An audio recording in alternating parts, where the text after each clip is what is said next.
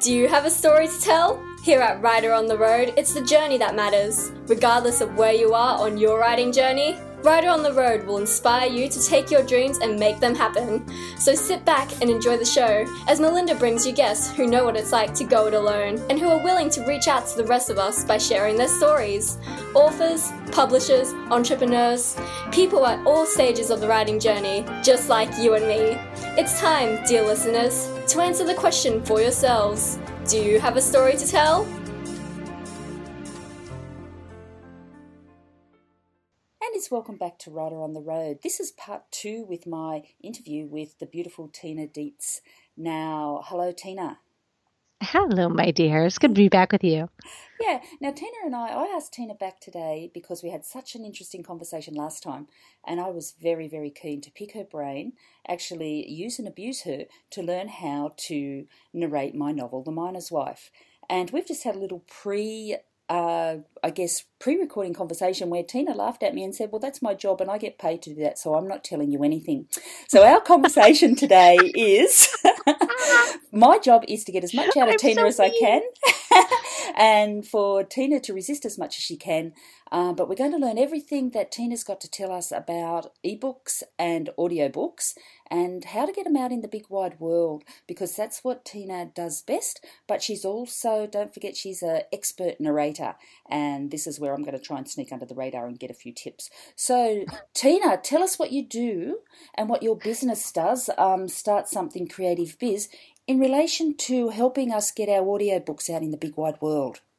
Oh boy. Well, I'm kind of the queen of leveraging things creatively. So, and this is really because I got really tired in my business of always creating something new. I'm always trying to create something new. I can't actually help it.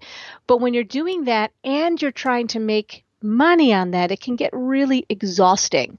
So I really turned my attention to how can I help myself and by example, how can I help other people take the brilliant work that they already have and really make the most of it? Because every time we generate a product like a book or a course or whatever the case may be, you end up having to create a lot of the infrastructure to go with it. Like, how do you get it out to the world? And that is where a lot of creative people and a lot of entrepreneurs get tripped up, in those details and in that muck of technology.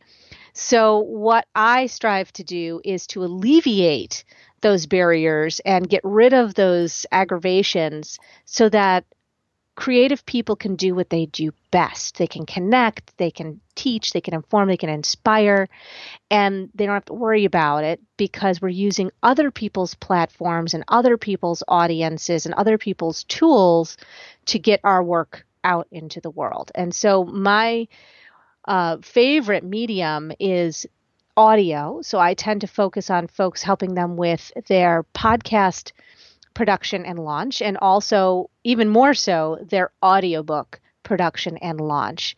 And many times we end up doing other work too around different forms of marketing strategy. I really just want to see people be creatively free. Now, is that not a lady after my own heart? Now, Tina, I am starting my year of living creatively in 3 weeks' time. So I've got the whole of next year to be impoverished and loving my life and living creatively. And I love to help you leverage all things creative, because that sounds really exciting. Yeah. Now tell us, if I took my book, The Miner's Wife, to you and said, please, I'm going to hire you to put this thing out there in the big wide world, what would be the process? Yeah, that is really what we do is we first have to evaluate the book. So you have a novel, and so that requires a little less evaluation than a nonfiction book. So what we would do is basically have a strategy conversation about your audience or who you think your audience is, and all the assets and strengths that you have, for example, your podcast and your contacts, the ways you like to connect with people, all of those things. We're basically going to create a strategy from there that is going to have you feel good about being out in the world with your book. Now, this is all, of course, in the case of self-publishing. And then what we do is make sure that we get you the right narrator for your book. There's a couple of steps that go into that process. And then I would curate those auditions and send you the best ones, making sure that everything was up to the right standards. That's really important. And then you get to pick the narrator that is most aligned with how you feel the voice of the book should be. And so while we're producing your audiobook, authors come to me in one of two places. They come to me when they want to revive an old title that they maybe launched anywhere from 6 months to 10 years ago, it could be, or further, or they're launching a new book and they want to pair a launch with, have a really robust launch, as well as have their audiobook as part of that launch, because audiobooks have the added bonus of extending the life of your launch and giving people a format that they're really, really hungry for. Audiobooks outsell ebooks 3-to-1. So that's kind of the first section of the process there. So I'm going to pause for a second and see if you have any questions about that before I move on to part 2. Yeah, part 1, it's got me curious because I know audiobooks went through this huge, gain in audience when Audible, took over the market. Then, correct. Then people's profits dropped and it wasn't as profitable because Audible took more money or something like that. Do you reckon it's regaining ground because of the popularity of podcasts and people can listen and do other things at the same time? Yeah, it's multifold. One is that audio has never really gone away. It's been with us longer than written words. We are so wired for story, so deeply wired for story that we're always attracted to audio. So both podcasts and audiobooks have risen up, a resurgence really, because if you think about it, in the earlier part of the 20th century, what did people do? They listened to the radio. They were glued to the radio. They looked forward to their shows and everything. And then TV came around. Well, now we're kind of coming back to audio in its popularity because we're always in motion. And now we have accessibility to podcasts and audiobooks because we can put everything on our phones. And we have this enormous amount of memory on our phones to listen to things. So we're just listening everywhere. And so people can easily listen while they're driving or listen while they're in the gym or on the subway or in any situation where you can't necessarily be reading text or watching video.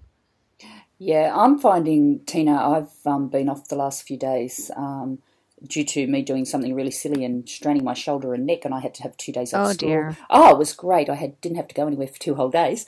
But what I noticed was I didn't listen to any podcasts because I do all my listening to and from school.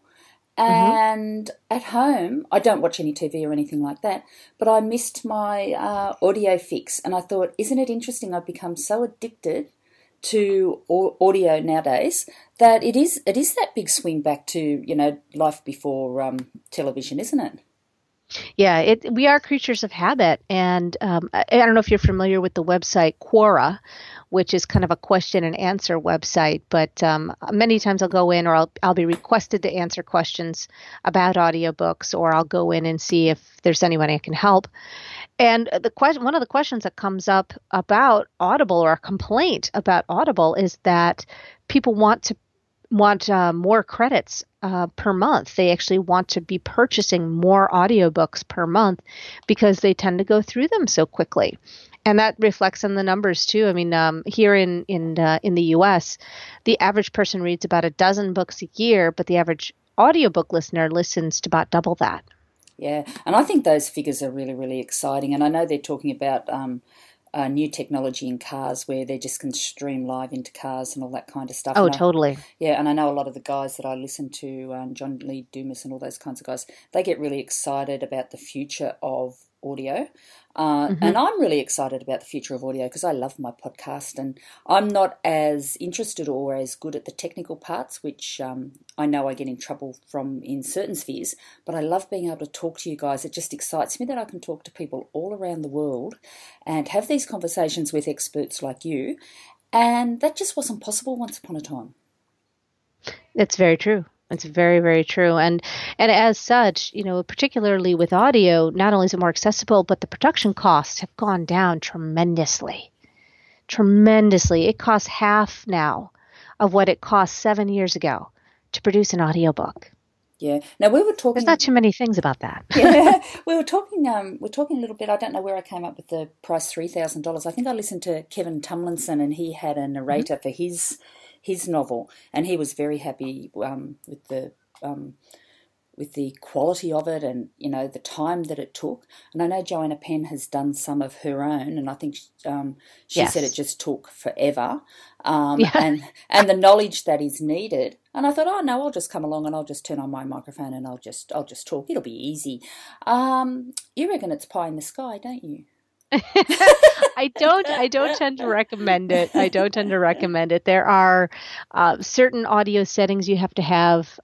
You'd certainly want to have a higher quality of audio than is really the bare minimum for podcasting.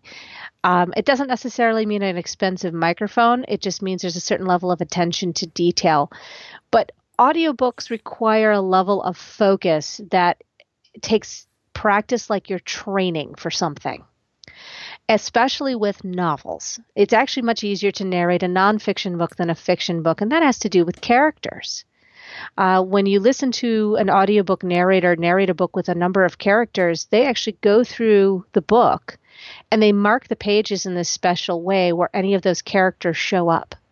And they actually have to practice and remember how to do those characters, and they use a technique called what's called punch recording, that allows them to kind of pause and back up and fix mistakes seamlessly as they go along. And in that way, along with the microphone technique and the breath technique that they've learned, and a certain amount of stamina you build up, then it takes about 5 hours to produce 1 hour of finished audio. So that's for a professional. She's wondering why I'm paused here, everybody. It's because I'm writing this stuff down because she wasn't going to tell me anything. And I have got some tips for us now, guys. And my biggest tip is let's all go to Tina and get her to do it for us because it's going to be a darn sight easier. Now, I've got to tell you that my daughter, I think I may have mentioned in our last interview that she does theatre, and I've borrowed out several books on voice acting. And one of the very first things that my daughter's been trying to teach me is to teach from deep within my diaphragm, is it? Somewhere down there, somewhere around my tummy. Absolutely. And she says, no, mummy, start again. And she makes me stand up and she makes me shake around and she makes me get into that, I guess, place where my voice is coming deep from within me. And I just said, can't I just read it? She said she can, but you sound terrible. Well, there is a difference between listening to somebody on a podcast, and there are some podcasts out there where people have voices that are challenging to listen to. There's just certain tones and timbres of voice that the human brain will react better to than others. And part of that is going to be very personal, and part of that is going to just be wiring. And there's research and studies that actually show that deeper voices tend to be perceived as more trustworthy. So, kind of going on to the podcasting leadership side of things, if we don't have naturally deep voices, then it's not a matter of deepening our voice, falsely. It's a matter of using then the other factors that go into creating our tone, let's see, what are some of the other factors? Tempo is a big one. Sonority is another big one. Flow, which I did a really horrible job of demonstrating just a second ago, is another one, and so on and so forth. So those are things we take a look at when we're doing voice, but audiobooks in particular, and I'm glad your daughter's showing you these things, it always begins with the breath. Any type of speaking always begins with the breath, and practicing breathing, yogic breathing, any yogic breathing techniques are wonderful for this. Getting really in touch with your torso, getting in touch with your rib cage, with your throat, becoming familiar with how the throat and the tongue and everything are all attached. It's fascinating. It's really fascinating, and you can get, of course, very deeply into it. But if you're going to, narrate your own book and kind of do it one time, you could definitely do it as a passion project. But I would make sure that you get some coaching around doing that, and also make sure that you send a completed file of, say, chapter 1 to a professional editor to evaluate, to make sure that all your settings are correct before you go any further and do the whole book. I've unfortunately had a couple folks come to me who went ahead and narrated their entire books and are so excited and, oh, I just want you to publish them. And they're not only somewhat unlistenable, but they were just recorded at the wrong rate and the wrong speed and the wrong setting. So I literally cannot upload them or offer them up to Audible. Well, you know what I've got to say here, Tina. You know I'm going to say it, don't you? What, dear? You are my expert. So you will get my chapter. Look, I think it's so exciting, everybody, because not many people want to do this. But once you master a skill like this, people will come to you, I'm guessing. Like, I've got my young writers that I'm mentoring who are going to be reliant on me to do this thing, and my daughter to do this thing. And it won't go outside our community at this stage, but it is very exciting to think that if we could get it right, then it's certainly another thing to add to our entrepreneurial bag of tricks. I should imagine that, being as old as I am, like 23, that I've probably left it fairly late to start this thing. Well, maybe not. It might just be simpler, like I said, to work with a narrator. And, you know, people ask me a lot, well, should I narrate my own book? And I oftentimes will tell them that it's actually not the best question to ask. A better question to ask is there any advantage to me narrating my own book? Because if you're talking about time, it's certainly not an advantage of time. If you're talking about money, it's certainly not an advantage in financially to do it that way, because the amount of time you're going to take is going to cost you money, and you're still going to have to hire an editor when all is said and done, unless, of course, you want to go through that learning curve as well. And then ultimately, you're not going to see much of a difference in sales. Because most folks, especially for fiction, will choose a professionally narrated book over an author-narrated book. Very, very few fiction books are narrated by the author. I would say less than 1%. Okay. Nonfiction is a different story. I'm just writing this down. I think what Tina has just given us is our takeaway point from this podcast and the last one as well. An audience will choose a professional narrator over an amateur or over the author any time. And that sums it up for me, Tina, because we want to be professional and we hire book cover guys, we hire editors for our books. Why on earth would we do this part of it ourselves? You've just shot my dreams down in flames, child. Well, I'll give you some hope.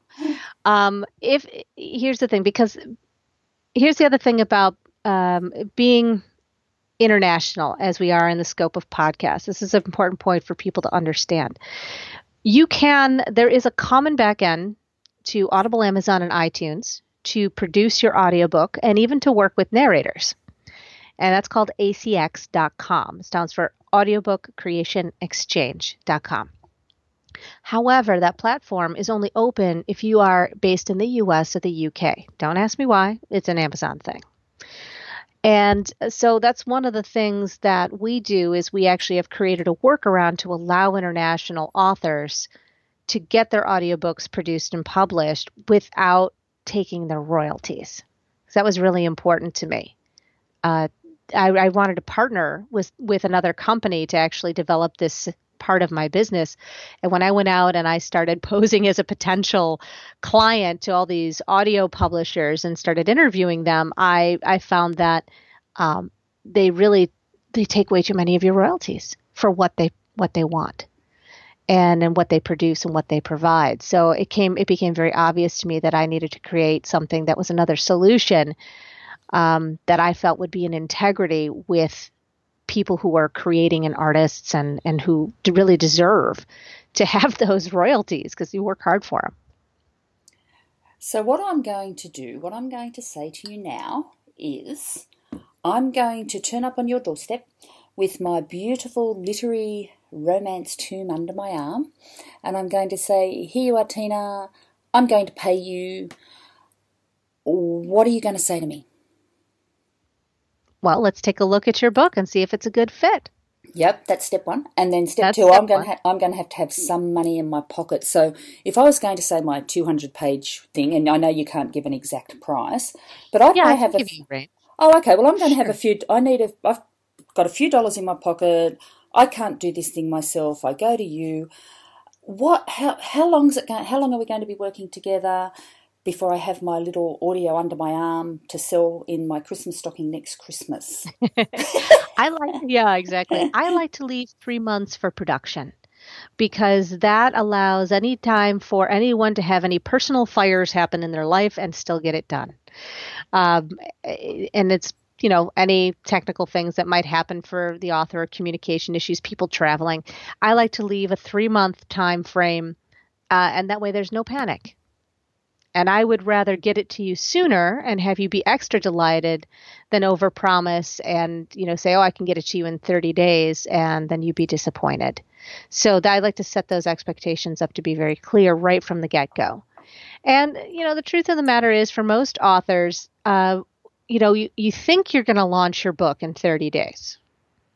And then you find out all the things that you didn't think about doing for your launch.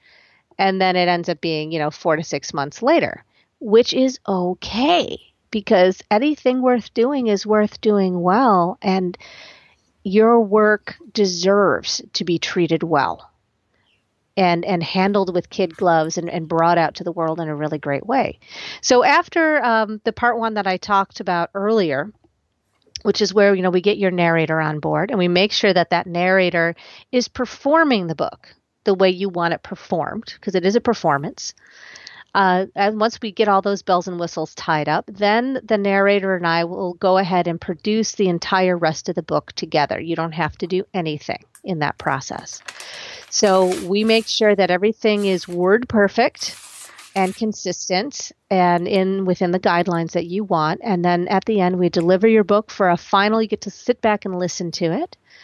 And then you say, yay, I love my book. And then we publish it out to Audible, Amazon, and iTunes, and that shows up for you automatically.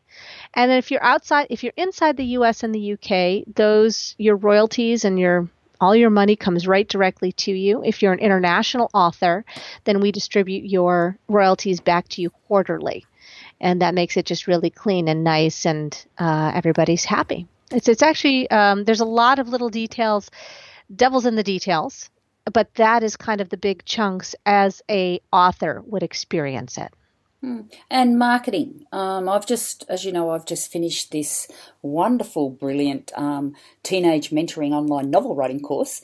And I am just shocked that I have so much marketing to do that I actually should have started that 3 months ago, and it's going to take me another 6 months to get up to speed on that. And like you said, I'm not overly fussed because if it's worth doing, it's worth doing properly. And this course, I'm hoping will help young people for many years to come, and will adjust it. But that whole marketing arm of that, do you help authors with that part? Yes, we do actually. And it's kind of funny because I had designed a package to help people launch their audiobooks, specifically thinking that that would be for people who had already launched their book and now wanted to have a secondary launch, basically either months or years after their main launch. Because one of the things I love about audiobooks, I'm probably repeating myself here, is that it extends the life of your launch. And you can use it in various ways, just like you can use your book in various ways, and everything kind of tag teams off of each other. But in terms of the marketing side of things, I had a client come to me and she said, well, you're going to be creating my emails and you're going to be creating all my social media posts and all the images that go with that. Those are some of the things that we do. She goes, can't I just use those for my book? And then when we get to the audiobook part of the launch, just change the word book to audiobook? And I sat back and I said, yeah, he's really totally can. So that shifted things considerably. And now we have had a really lovely experience because my approach to things is both doing things done for you, like the audiobook, the email copy, the the social media posts, but also helping the author to pull their resources together. We take what's called a launch team approach, which is where you gather together your colleagues, your friends, your family. I actually show you how to put all this together. I give you the tools to do it.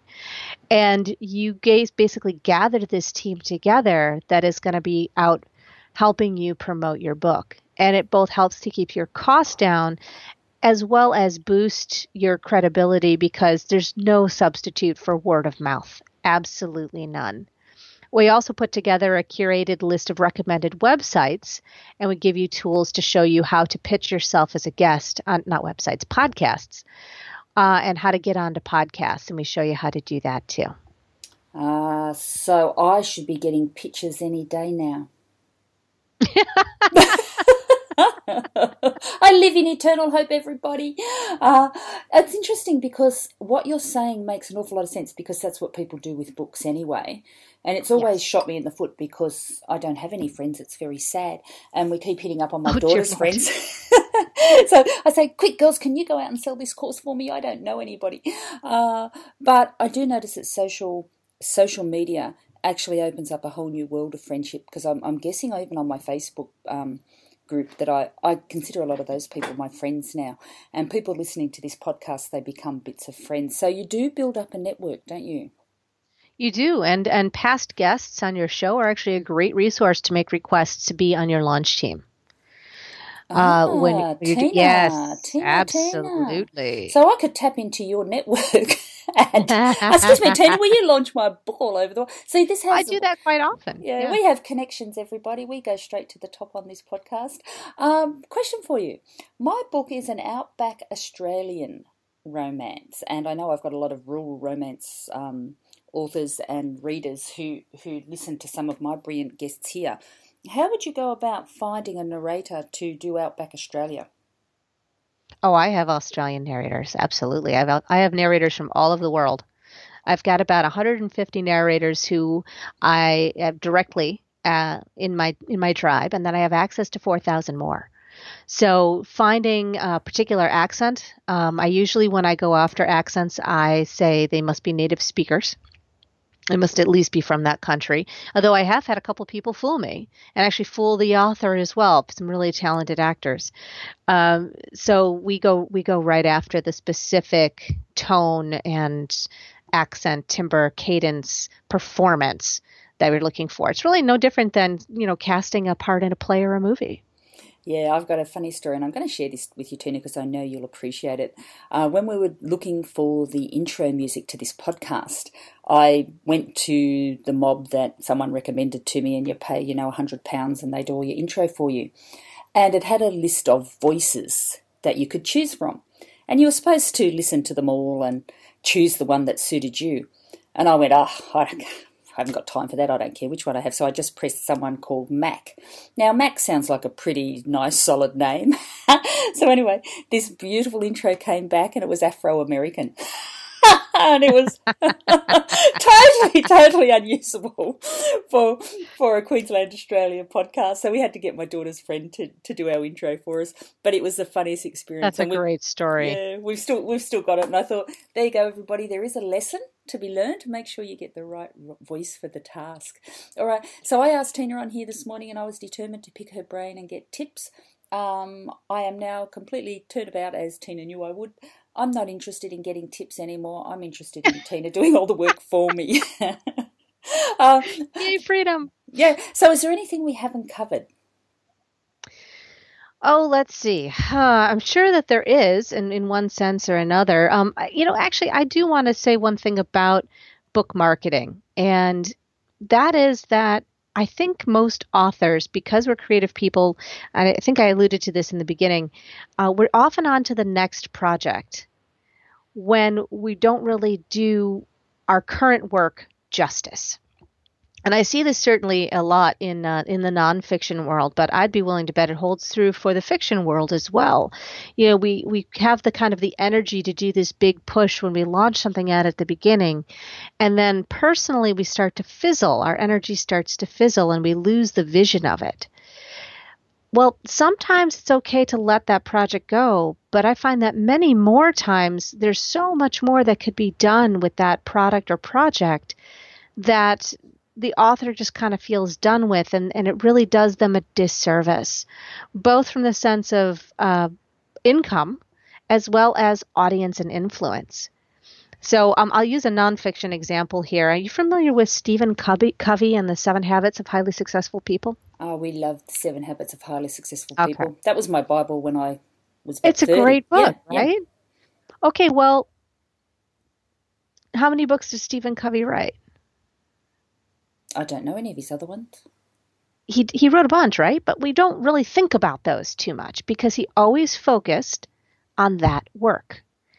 Stephen Covey took that one piece of work, those 7 habits, and he turned it and twisted it and launched it and developed it into a worldwide empire of corporate training, personal training, business courses, a huge line of branded products, endless articles, blog posts. I mean, people are still talking about it. I mean, this is not new information. He focused on that one thing and continued to get creative with how he was going to use it and tease it apart and share that information. My children's school has a 7 Habits for Kids program. I mean, it is endless what he developed with that. And I see, no reason why we can't take a page from that, pun intended, and give ourselves the courtesy and honor ourselves and honor our work by taking a look at our work and saying, hey, this was something I really put my life's blood into. What else does it have to offer me that I can continue to use as assets in my life? Can I write articles from it? Can I pull quotes from it for social media? Can I talk about it on podcasts? Can I submit articles to the Huffington Post or other media outlets, Elephant Journal? Can I guest blog on other people's outlets? And so on and so on. Can I create a journal out of it? Anything. A coloring book. So these are all things that as creators we can think about. We don't have to necessarily create something from scratch. We can fulfill our creative itch by leveraging what we already have into new ways of continuing to reinforce our personal brands and therefore gain more audience as well as income. Yeah, and it's really funny as you're saying that, Tina, because I found this exact thing with our teen novel writers course, and I was getting a little bit frustrated because it kept getting bigger and bigger and bigger.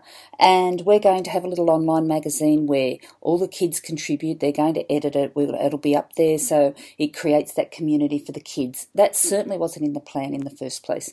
My daughter and I are now running workshops and masterclasses, and we've got an annual retreat. And it just goes on. And now that I'm marketing, I'm starting to put out articles. And I just said to my daughter yesterday, I said, this course has taken over our lives. And she said, yes, Mummy. She said, but you haven't got a life, that's okay. She said, can I have mine back, please? And I thought, well, oh my goodness. Yeah. So we're discovering that we didn't mean to build our own little empire here, but you can. And I think romance authors do it very well. They build an empire out of their novels and they focus solely on that. And I think Harlequin does that really, really well. But for indie authors and indie publishers, I think as an entrepreneur, that's something we should all take away. What Tina says is absolutely correct. Rushing on to the next project and turning out, 20 books and going here, there and everywhere. Quite often if you stop and still yourself, there are so many opportunities with that one product.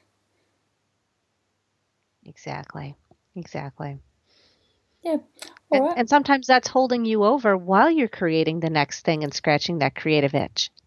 Yeah, I'm a little bit worried. I think my little creative itch is going to see me working in the local tavern to earn a few dollars to pay the rent. Well, that's the other thing. It is one thing at a time, one bite of the elephant at a time. You move through one phase of a launch and you learn from it, and then you snowball that into your next phase. It's not a all at once, all the time, everywhere scenario. It's sending out, ripples. It's sending out waves of influence, little waves of sound. I like thinking about this idea of waves as it's relaxing. And you can do it over time. I usually recommend that folks, when they're launching their book, have at least 3 phases of their launch over, it could be a year, to keep that book alive and also allow you to breathe in between. Yeah, because it can be very stressful. I remember I accidentally launched our course, and having accidentally launched it, you may not have heard, but everyone else had, I decided I'd learn how to launch the course, and I had a little rocket there, so I hit it and the course launched. I went, okay, solves that problem. I don't have to worry about a launch anymore. It's done. But the relief and the pressure that was taken off by the fact that the thing had gone, and now we took a step back, and now we're having a launch party in another month. Oh, fun. Yeah, so it's a more formal thing. But really, the course was launched, with in the middle of the night, and nobody knew, and I had to wake up my daughters to say, hey, guess what? And they're going, Mummy, can you go away? I mean, my daughters, I think, want to leave home. Trying to get all this done. Last question, because it's getting on where I've got to go to school and you've got to go and do whatever you've got to do. That microphone that I saw today, what were you doing? Facebook Live. I woke up in the middle of the night, everybody, and there was Tina. I actually might go on and share it on my Facebook page now. Tina had this amazingly huge microphone, and she was doing something, and she was getting all these comments, and it was the middle of the night, and I couldn't be bothered going back and checking. So tell us all about it, Tina. What was your Facebook Live about? Because the comments had me intrigued. Oh, Facebook Live. I love doing Facebook Live because I obviously love having conversations and I love getting people engaged and also sharing information. So in my own creative process, as I've been experimenting, I like to experiment with different ways to get the word out about what I do, different ways to serve people. And Facebook Live has been a really fun way to connect with people, and I've had a great response. So I've started doing them weekly. And so what I was talking about today, I'm usually discussing kind of the flavor of the week. And my intention is always to leave people with a piece of knowledge and a piece of inspiration, hopefully making them laugh in the way, because my sense of humor is very tongue-in-cheek, verging on the naughty, cheeky side of things. And so today I was experimenting with some audio and video setups in the very small space that I have of my bedroom, which is really the only space I have in the house with a lot of privacy. And I'd been struggling with this not having a consistent video setup with good lighting that I could just set up quickly and jump on, because I do a lot of video. I do a lot of interviews. I do a lot of group chats with differing people's groups, classes, that kind of thing. So I was basically on sharing with people what I had learned and how I had learned it, giving them some tips and things that I had done. And the microphone is actually my professional microphone that I use for voice acting as well as for podcasting. And it's a Blue Yeti, so it's kind of this, well, it's rather phallic, to be quite honest. And I was recording a separate audio stream to see if my editor, I was going to have my editor evaluate the audio stream to see if we could repurpose a piece of what I was doing on Facebook Live into a podcast. So I basically just pulled back the curtain on what I was doing to give people some ideas and show them what I had discovered so far and have a good time. And to me, that's what it's all about. Yeah, and I'll share that with you now, everybody. I'll put up Tina's website so you can go there and find out further information. Editors to evaluate audio, I'm going to have to look into that one because that one's got me intrigued. It's certainly what I need. I will be in touch next year as soon as I'm rich enough for you to organise the narration of my novel. I'm not going to do that anymore. And keep me in mind for your beta group. I think that sounds like an awful lot of fun. And 6 months of my life, what a great way to spend it. Tina, you've been beautiful as usual. Is there any last piece of advice before I go to school? Well, actually, I wanted to offer up to your audience. I just came out with a new resource for folks who are interested in audiobooks. So if you go to launchyouraudiobook.com, you can actually download a 12-step audiobook production checklist that I created. And then I follow up with a couple of very robust articles going deeper into some of the things we just touched on today about producing, launching, and marketing your book and audiobook. Fantastic. But didn't we just agree that I'm going to get you to do all that? Well, yes, but it's still, everybody should know the information about the world that they're stepping into. I don't like anybody coming in feeling like they're going, I want people to feel safe. I think that's so important for people to feel safe and taken care of when they're working with somebody. And so if you know the process and you can kind of understand what's going on, I think it's really important whether if you're going to decide to hand it off to somebody or not. All right. And launchyouraudiobook.com. I'll put that in the transcription notes. We'll all go and get our free checklist. Tina, you have been delightful as usual. I thoroughly enjoyed chatting with you. And we'll talk again soon. Thank you so much, my dear. Okay, and it's bye from Writer on the Road.